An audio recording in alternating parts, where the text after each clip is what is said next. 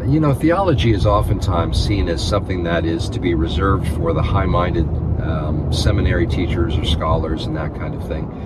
And I would suggest something different. I think theology is something that all believers would do well to delve into with a real measure of seriousness and desire to know. Theology is the study of God. It means to study the person, the character, the nature, the doings, the requirements of all of these things in regard to God, getting to know Him well. That is what theology ultimately is all about. And so the study of God can only be a beneficial thing. Now, while there are lots and lots of great, teachers and historians and scholars and resources, and you can study the patristics, and you can go into all these different things and learn what the early fathers thought and all this kind of stuff. And this is all valuable, and I really enjoy it personally. Really, the source material that is our primary source for knowing God is always going to be the Scripture. And so, whether or not you've ever gone down the road of studying some of the things I've just mentioned, or the early fathers and all that kind of stuff, every believer, unless you just can't get your hands on one, every believer basically can use the Bible as their primary source to know God. And of course, that is God's revelation to us. It ought to be the central feature of our study, the central object of our study in terms of getting to know God and His nature. We pray and we seek to know what God's will is for our lives and that kind of thing, but you never substitute the Word of God as the primary place from which you learn about the nature and character of God, which is fundamental to understanding what the will of God might be for your life particularly. And so the study of the Word of God is so central. Now, I will tell you, and I'm very thankful that every Sunday, every Wednesday night,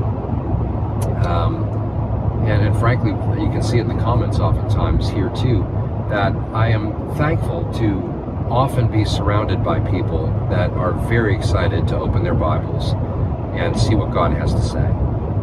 When we go to church on Sundays, Wednesday nights, and that kind of, again, just any time that it seems like we're able to get together and open the Bible, home groups, all that kind of thing, there is a desire to know what God has said in His Word.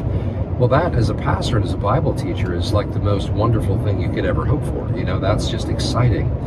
And I will tell you, at the heart of that, something additionally that I think lies at the heart of that is also very exciting to me, and I'm very, very thankful for, is that by and large, with, pretty much everybody in the fellowship, there is a deep desire to see Jesus.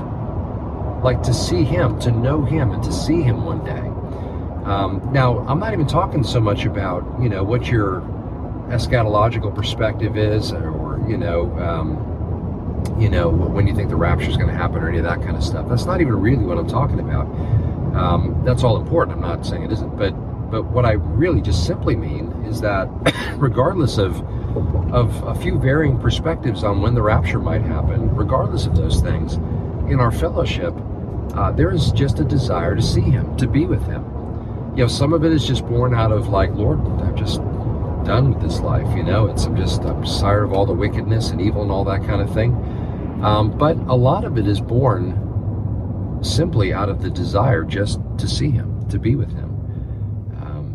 It's exciting to me. It's, I was having a conversation, matter of fact, about this with a good friend yesterday, and we were talking about this very thing, that this desire to see Jesus just for its own sake, just to be with Him, and it's not just about escaping this world, but about being with Him. That love relationship that as we grow in our faith and maturity in our faith, we begin to realize is really at the heart of our whole faith, is being with Him. You don't hear that a lot in a lot of Christian circles nowadays.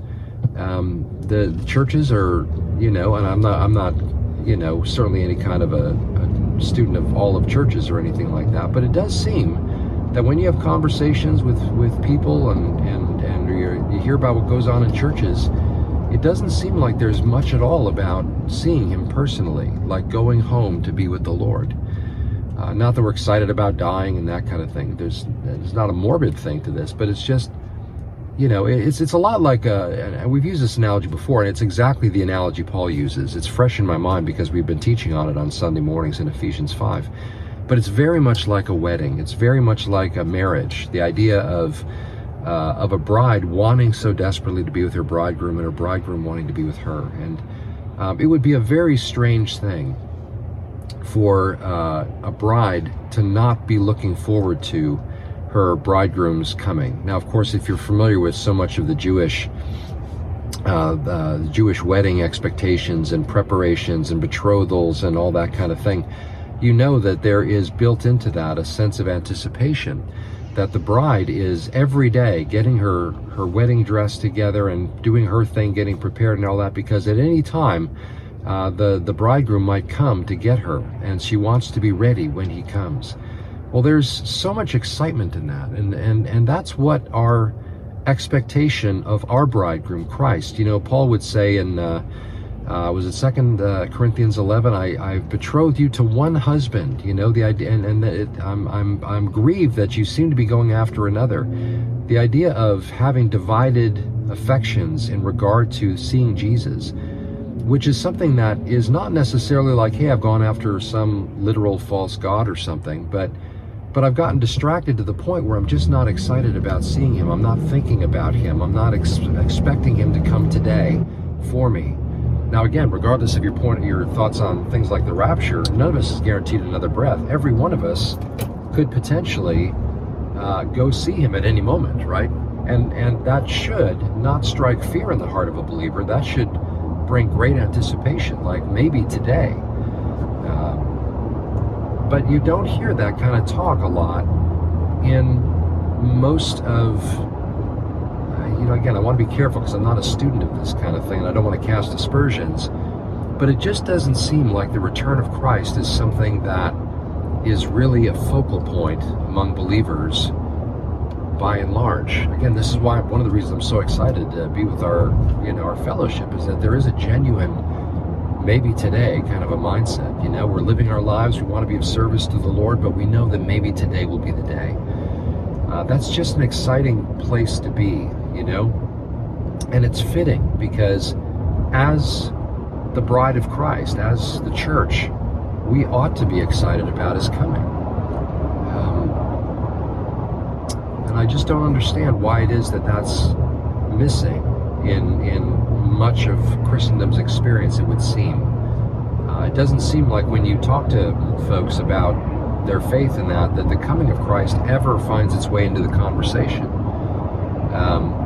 It's remarkable to me. Matter of fact, we even commented, we were talking about this yesterday, and just it seems as though pulpits just don't want to focus on that anymore. And I wonder if it's, I'm sure there's reasons we could talk about. There's probably burnout in regard to the coming of Christ from some decades ago, when there was again a high anticipation of his coming, and Israel's back in the land, and Jesus can come at any time, and I think those were legitimate expectations, but there's no reason to think that expectation should wane because time has gone by.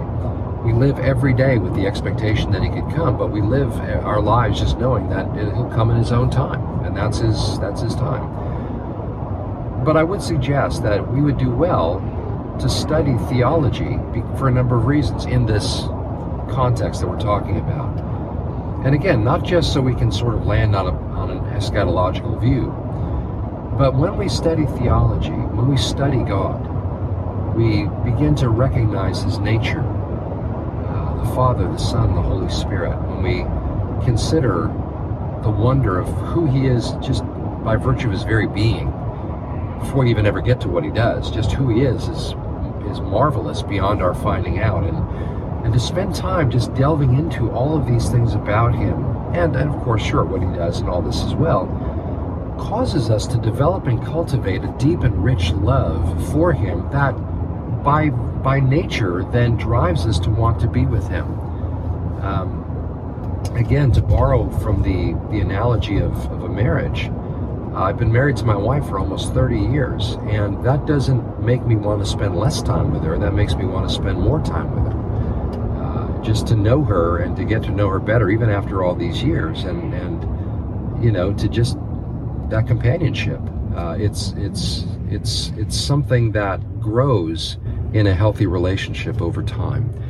And so when we talk about the coming of Christ, there's oftentimes a lot of arguments and division over this topic, usually revolving around the rapture and that kind of thing, or revolving around the idea that, believers just want to escape. Well, yeah, I'd love to get home and not be part of this world. What are you, some kind of a nut for not wanting to go home? But, who doesn't want to go be with the bridegroom and spend time with him? And so, but even beyond the escape element of it, Lord, just get me out of here. That's all I really want, is to be out of this world.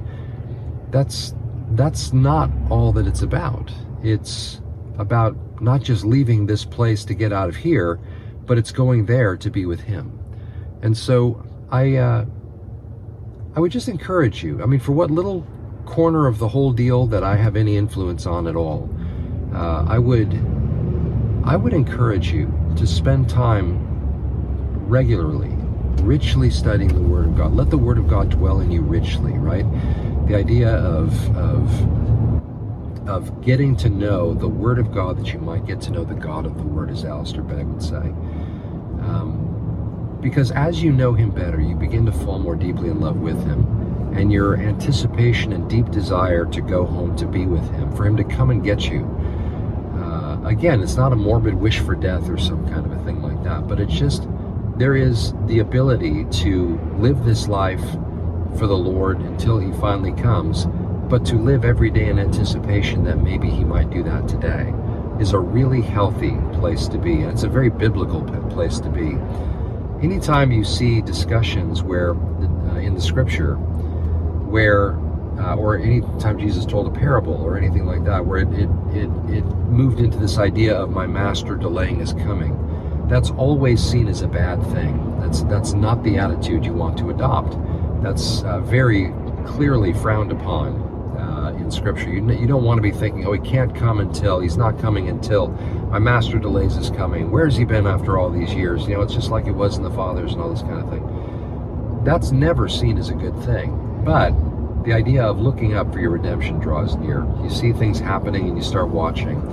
Remember, I draw on this sometimes, Jesus' indictment of the Pharisees for not recognizing the signs of his first coming. I wonder if he would indict us for not looking for the signs of his second coming in the same way. Why wouldn't we be? Why aren't we? Why don't we see what's going on around us and recognize the times in which we're living and realize, like, man, he's coming soon? That's a good place to be. So let me just leave you with that as something to think about. Again, connecting the idea of our love for God with a love for his Word, and a love for his Word leading us toward a deeper love for God. And so Father, help us toward that end. We all get busy. We all find things to do. We get easily distracted. Things are happening in our lives that oftentimes draw our attention away. But help us for our part. We can't always help what goes on in pulpits and what focus a pastor might have, or what focus, we might find ourselves sitting in the midst of. But for our own part, help us to delve deeply into theology and into particularly too the idea that Jesus is coming for us. One day he's going to come and he's going to snatch us away, and then he'll set up his kingdom and all these things that the scriptures talk about. Help us to live with a healthy looking forward to of those events, and most of all, the looking forward to his coming, to be with him as the bride of Christ, to be with the bridegroom. Help that to be our deep desire and longing, is to be home with our Savior. So, Father, we just pray the Holy Spirit would work in our hearts and bring this about within each one of us. At the end of the day, that's kind of our own responsibility to cultivate that. So help us to take on a mindset to do that and have a heart that deeply longs to be home with you. Father, we thank you and praise you for this. We love you and bless you.